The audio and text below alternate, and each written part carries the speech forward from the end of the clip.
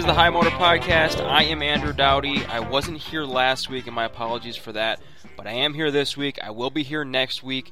I missed a week because it's been a couple tough weeks in the Dowdy household. Our baby was due July 16th.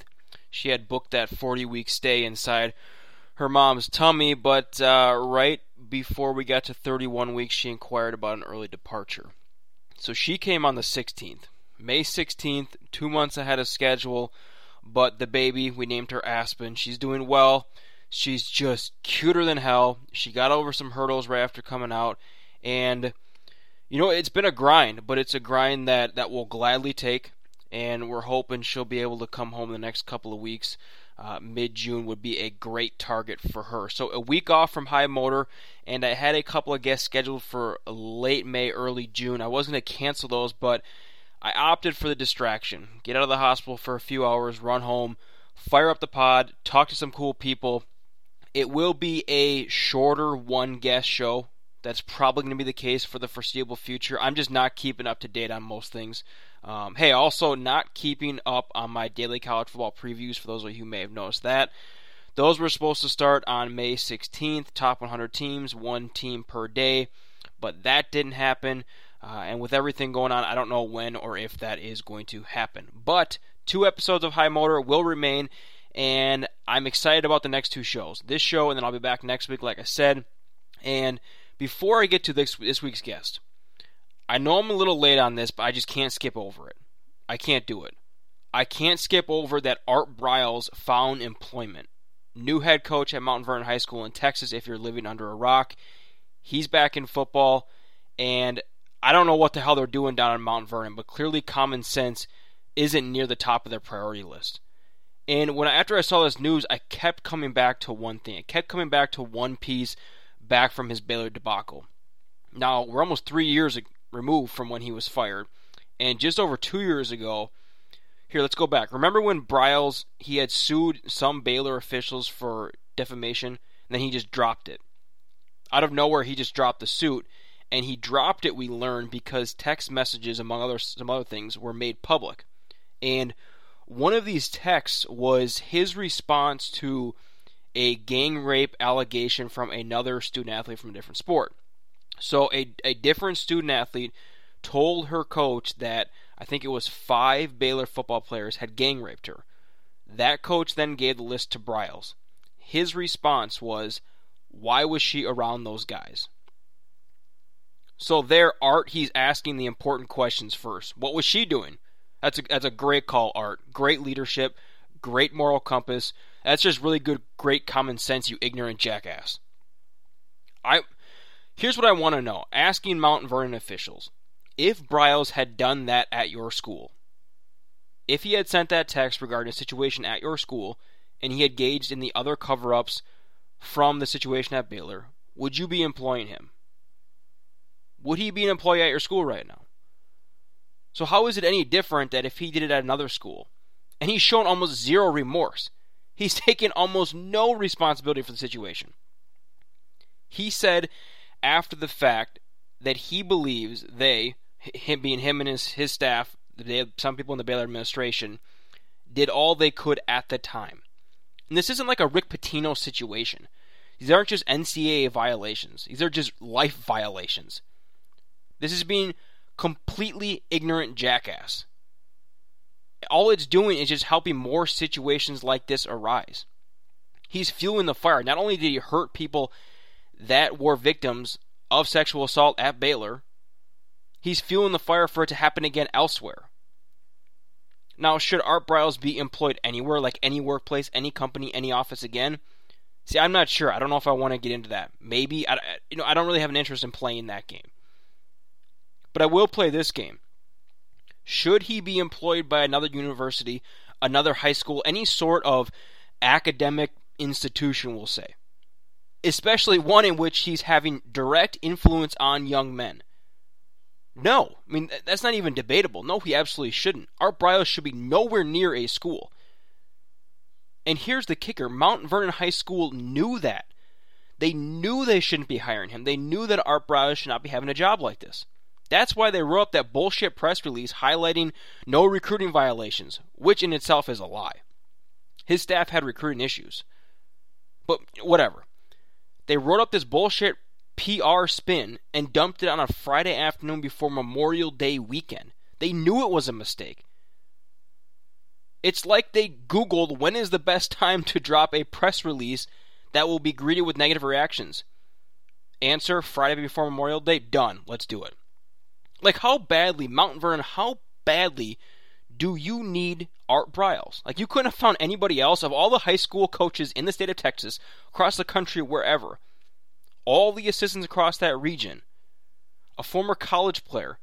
Just anybody who's not an ignorant dickhead. Like, you couldn't have found anyone else? Of course they could have. They easily could have. There are probably dozens of guys that would love a job like that. I know it's not the big-time Texas high school football, but it's still a high school coaching job. Guys still want jobs like that. But they didn't want that. They wanted a guy who responded to a gang rape allegation with, why was she around those guys? Why was she around those guys? His immediate reaction, his response in a text message to the coach bringing the names of the 5 Baylor players who allegedly committed gang rape on this individual, his response, why was she around those guys? Mount Vernon, just find somebody else. Find somebody who hasn't asked, why was she around those guys? Okay, so late last week, I chatted with Ted Slauson from Perfect Bid, the documentary. That's the perfect showcase bid on The Price is Right back in 2008, telling the real story behind the bid. That's been getting a lot of buzz over the last year or so. It tore up some film festivals. Amazon Prime had it for a while. It just dropped on Netflix maybe a month ago. And honestly, as much as I'd like for you to stick around for this episode of High Motor, if you haven't watched the doc yet, or you just don't know the story of the perfect bid, not just the fact that the perfect bid happened, but the whole story behind it, who did it, who was responsible for it, why it happened, when it happened, things like that, go watch it and come back. Get that backstory first, and then come back to High Motor.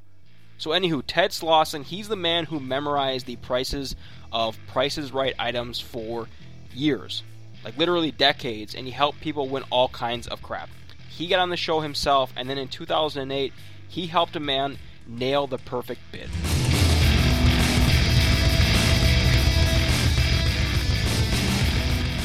Perfect bid, the contestant who knew too much. That contestant is Ted Slauson. And Ted, I want to start with something extremely important. Did you ever speak with Holly after your kiss? Only when she gave me the autograph picture when we were filling out paperwork at the end of the show. But since then, no, I have not spoken to her directly. So when we were emailing back and forth setting up this podcast call, you mentioned that you weren't always right. And I think there was one part in the show they mentioned that they had changed models of a car or something. Correct me if I'm wrong on that. And so I'm curious, on those occasions when you weren't right, was the person that you were giving advice to, did they know like who you were and that you had studied all these prices and they were baffled? Walk us through that if you wouldn't mind, like one of those scenarios. Well, the show before the one where I had yelled out the price of the first item and Bob heard me and then kind of made a joke about how, I couldn't win, and then he found out I was exactly right. The show prior to that one, or maybe 2 before that one, I had been yelling out prices through the whole show. Nobody was paying attention. And finally, at the very end, there was a young woman in contestants row named Marjorie, and she, I'm pretty sure, was listening to me because I was yelling $4.59 for a dishwasher. And she bid $4.50, and it was $4.59. And you can see the look on her face, kind of like, wow, I should have said $4.59. And she went up on stage, and I can't remember what her pricing game was, but she ended up in the showcase. And during the showcase round where I was sitting in the audience, you can't really see the contestants in the showcase because the whole turntable area kind of pivots. And so during the showcase, they kind of pivoted away from the audience a little bit. But she was the top winner. She passed the first showcase. They started showing the second showcase, and it had the video cassette of the movie Twins, so that tells you how long ago that was. A VCR, a large screen TV, the giant rocking horse they used to have on, and then there were 2 cars at the end of the showcase. And I knew the price of the cars. I was pretty certain they were about $13,150 together. Again, that shows you how long ago this was. I knew the prices of everything else pretty much, but the big screen TV I had never seen, but I figured, well, there's 3 of them on the show. They all are right around $4,000, so I'll just go with $4,000. And I yelled out, when Bob asked for her bid, I yelled, and you can hear it on the tape, 18.5. And you can hear her, or you can see her kind of glance toward the audience a little bit, and he said, what do you bid? And she said, 18.5. So it was exactly the way I said it. It wasn't like she said 18,500. She said it exactly how I had yelled it. Well, as it turns out, the big screen TV was only $2,300, so she was over by about $1,200. And at the end, when the show goes off the air and they take all the contestants up the aisle to go fill out their paperwork, she did not make eye contact with me at all. And I figured, okay, well, she's probably not very happy that I made her go over in the showcase. And there was another incident a few tapings later where there was a military guy who had ended up in the showcase, and I think throughout the show, he was the first one on stage, I think. But during the whole show, I think he had noticed that I was yelling out a lot of things that were exactly right. And so when it came to the showcase, his was, I can't remember if it was a bedroom or a living room, and it ended with the golf clubs in the golf car. They did that showcase a lot. And I knew the price of everything pretty much.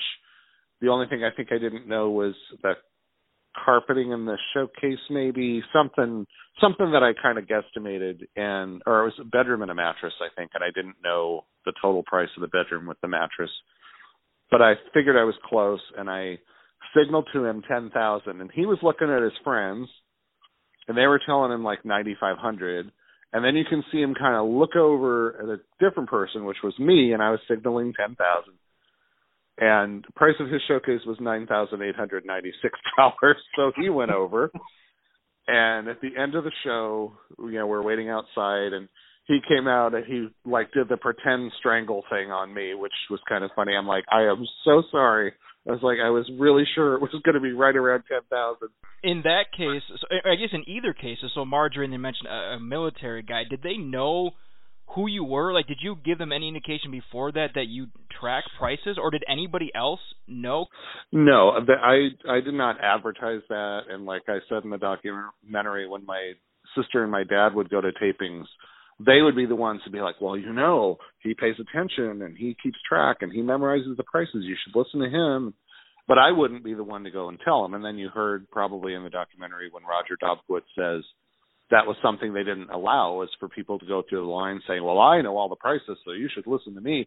And like I said, I would not want that kind of pressure and have 300 people looking at me and then, find out that I really don't know some of the prices, and then they're like, well, he's just, full of himself or whatever.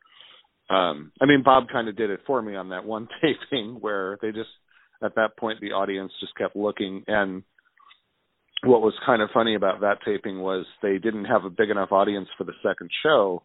So a lot of people from the first show went to the second show. And even in that show, you can see people looking over at me. And I was way over on the side of the audience. But they all knew. In fact, when I walked in, this is the other part of that day where I felt like a celebrity. I walked in the studio to get, to be seated, and I could hear people going, oh, there's Theodore. Where's he going to sit? Where's he sitting? And it was like they're all watching to see where's he going to be, so that when I get called, I can look at him. So that was kind of a funny day, because it wasn't just the first show; it was the second show too, where it was there was a lot of people paying attention. Now, after the perfect bid, I think you kind of described it, and you're going to have to remind me on one of the producers' names, where she came over, and I think you said something effective. She gave me the dirtiest look that you've ever had in your life. Walk us through, I think you said it was an abnormally long delay. What all happened in those 10 or 15 minutes or whatever it was? Were you nervous? Did you know that they know who you were at that point? I had been back. There was a 10-year break between the show that I was a contestant on and the next taping that I went to with my sister. And then, like I said, there was one taping I went by myself, but I always went with somebody else, figuring that if they got called, I could help. But this was the first time where I was eligible to be a contestant again. And they had not connected the dots as to who I was. Now, there was a taping where it was in 2004. We were there for my niece's birthday, my sister and me and my niece, and we were pretty close to the front. I think we were in the third row, something like that. And I had gotten the first item on the nose, and I had yelled out the price. Nobody listened. I had gotten the second item up for bids on the nose. I had yelled out the price. Nobody was listening, or so I thought. When the second game ended, it was a big win. They won either money or a car or something, and everyone jumped to their feet, and we were all clapping. And, Bob throws to commercial, and the lights go down. He walks up to the front of the stage, and Roger met him at the front of the stage with the next price tag. And I looked up just in time to see Bob say the words to Roger, got those last two exactly right. And Roger swung around and looked right in our general area. So I was like, wow, Bob's paying attention. He knows that I got those last two right on the nose. But, and there was another taping where, and this one's in the documentary, where Kathy had signaled to her friend who was sitting next to me to make sure I wasn't using a price list of any kind, because that's illegal. So they were, I guess, a little bit aware of who I was, but not as much as back in the days when I was going, a couple times a year or several times a year. So I had given Terry's wife, Linda, the bid. We both signaled it to him. He bid. That was when Kathy Greco, the producer, had her clipboard, and she walked over, and she was just kind of staring in this production area. And it was like a one-way screen, I think, at the time. You couldn't really see through it from this side, but the other people could see through. And so I knew at that point, I thought, okay, we just got this on the nose, because she's already kind of doing odd things that lead me to think that there's a problem, or so they think. And then when the second contestant bid and they went to commercial, that's when it just, the music went down and the lights went down, and we were all just kind of waiting. And I don't remember the specifics. I know Drew was off stage for a while, and then he came back, and there was music playing to try to keep the audience from, losing all their energy. And there were people working on the show on the stage, and they were all kind of talking with each other, and you could tell. I mean, I was probably the only one in the audience who knew what was going on, and everyone else was probably just like, oh, this is normal. It probably just takes a while. And were you nervous?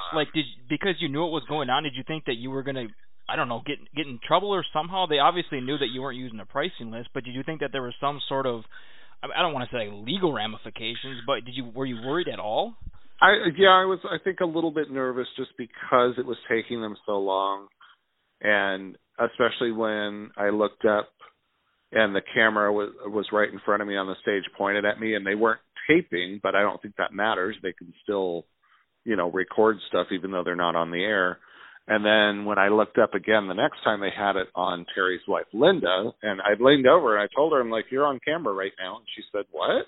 And I said, they've got you on camera, so smile. And then at the end of the show, when Kathy was giving me the evil look while they were going over to look at the prizes and everything, I didn't quite know what to think. And then, excuse me, when it was all over and then the taping was over and Linda came back down to her seat, and then Kathy walked over to the front of the stage, and she was telling, she was saying, she was trying to get Linda's attention. I was like, Linda, they want you.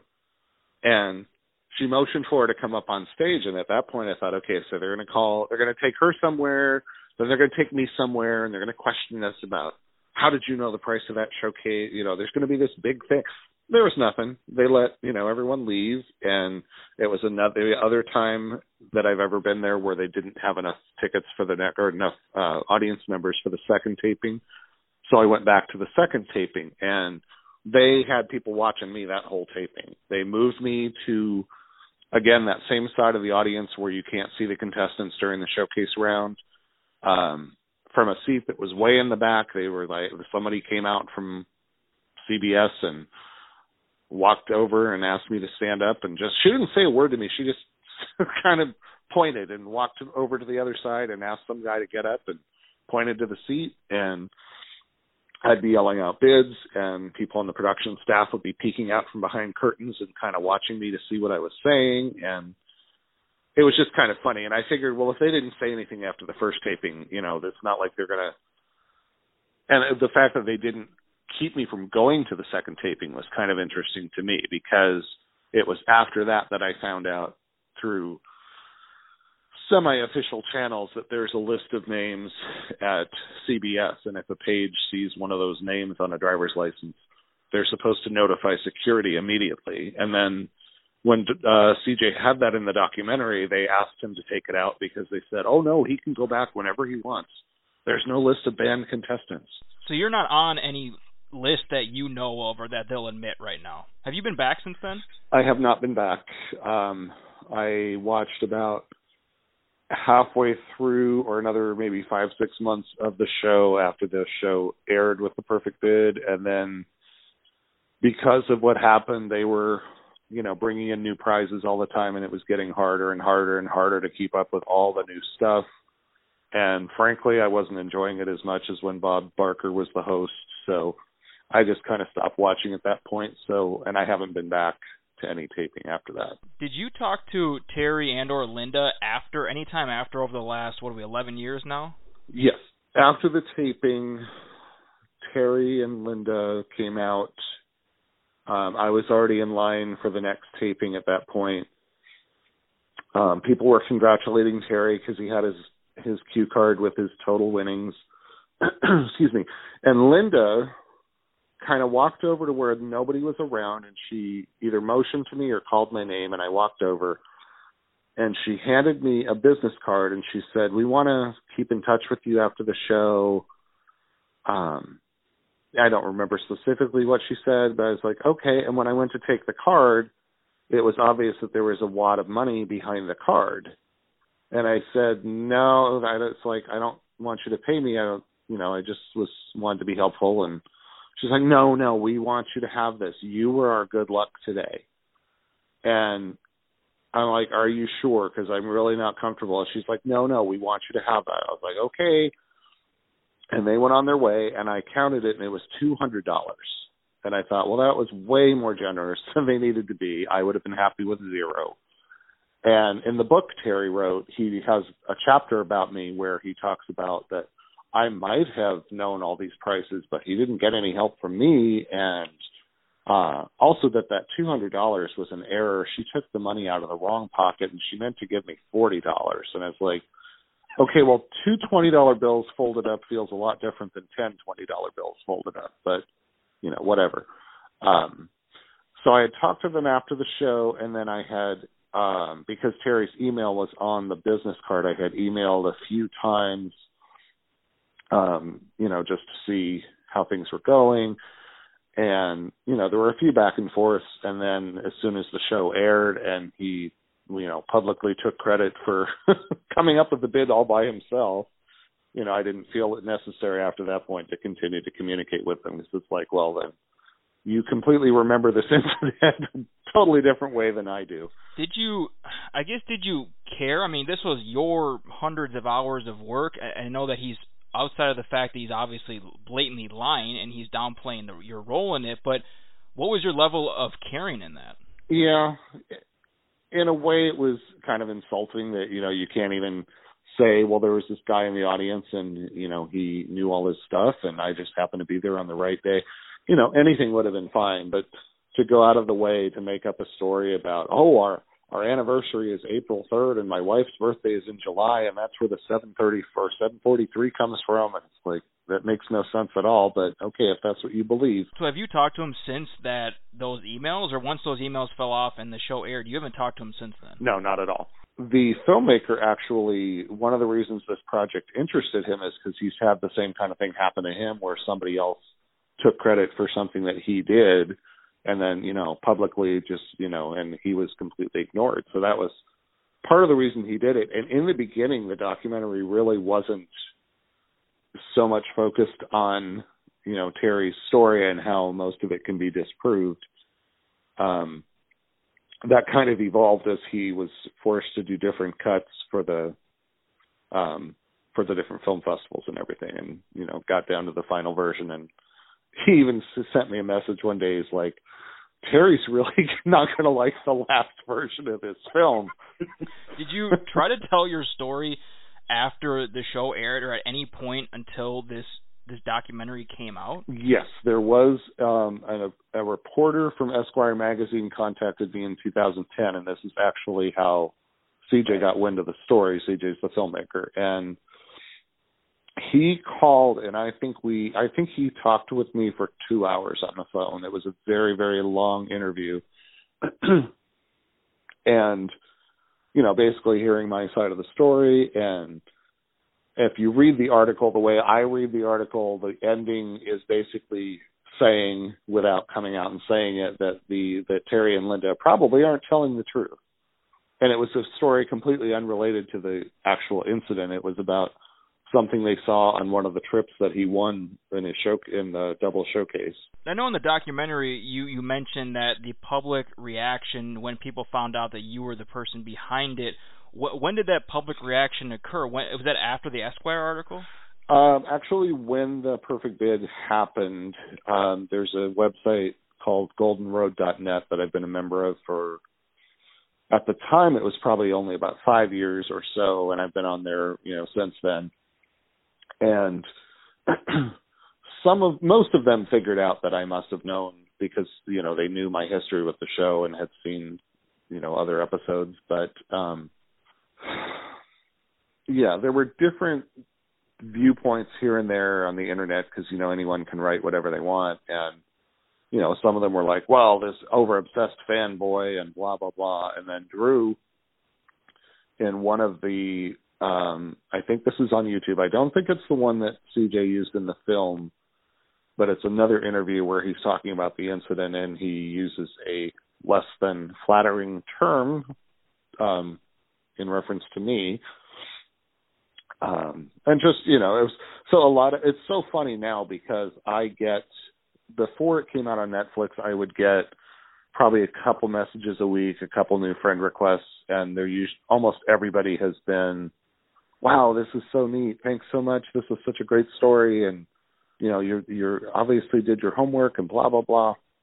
And since it's come out on Netflix, I get like 5 new messages a day and like friend requests constantly on Facebook. So it's kind of funny that certainly wasn't my, I want everyone to feel sorry for me and tell me what a great job I did. But it's funny that everybody seems to be just so positive in their comments to me. Why do you think that, when I kept watching it, I understand that the show would be concerned if you had a price list, obviously. But I was also wondering why they would be so concerned and so worried that they have this super fan. The show has, hundreds of thousands of super fans, but you were on a different level, and you've been watching literally every show, and you're this top-tier super fan. Why are they so concerned about having somebody like you watch the show and help? Don't viewers want to watch people win? I guess my question. And that's the funny thing. At the very first film festival we went to, Roger Dobkowitz showed up completely by surprise. We had no idea he was coming. And so he's come to many of the film festivals that we've been to and has spoken. We usually do like a Q&A after the film is shown. And he has said repeatedly, he's like, Bob and I would have killed for a Perfect Bid in the showcase.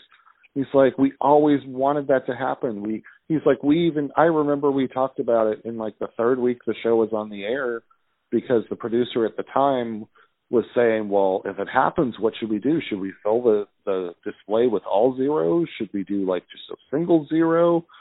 So they had talked about it happening way back in the beginning. And the timing was just probably perfect for this paranoid, oh my God, that fan group that he belongs to is trying to take down the show and Roger must have fed him that showcase price. And it's like, even if Roger did feed me that showcase price, which he didn't, how in the heck would we arrange it so that the person bidding on that showcase would be looking at me for information?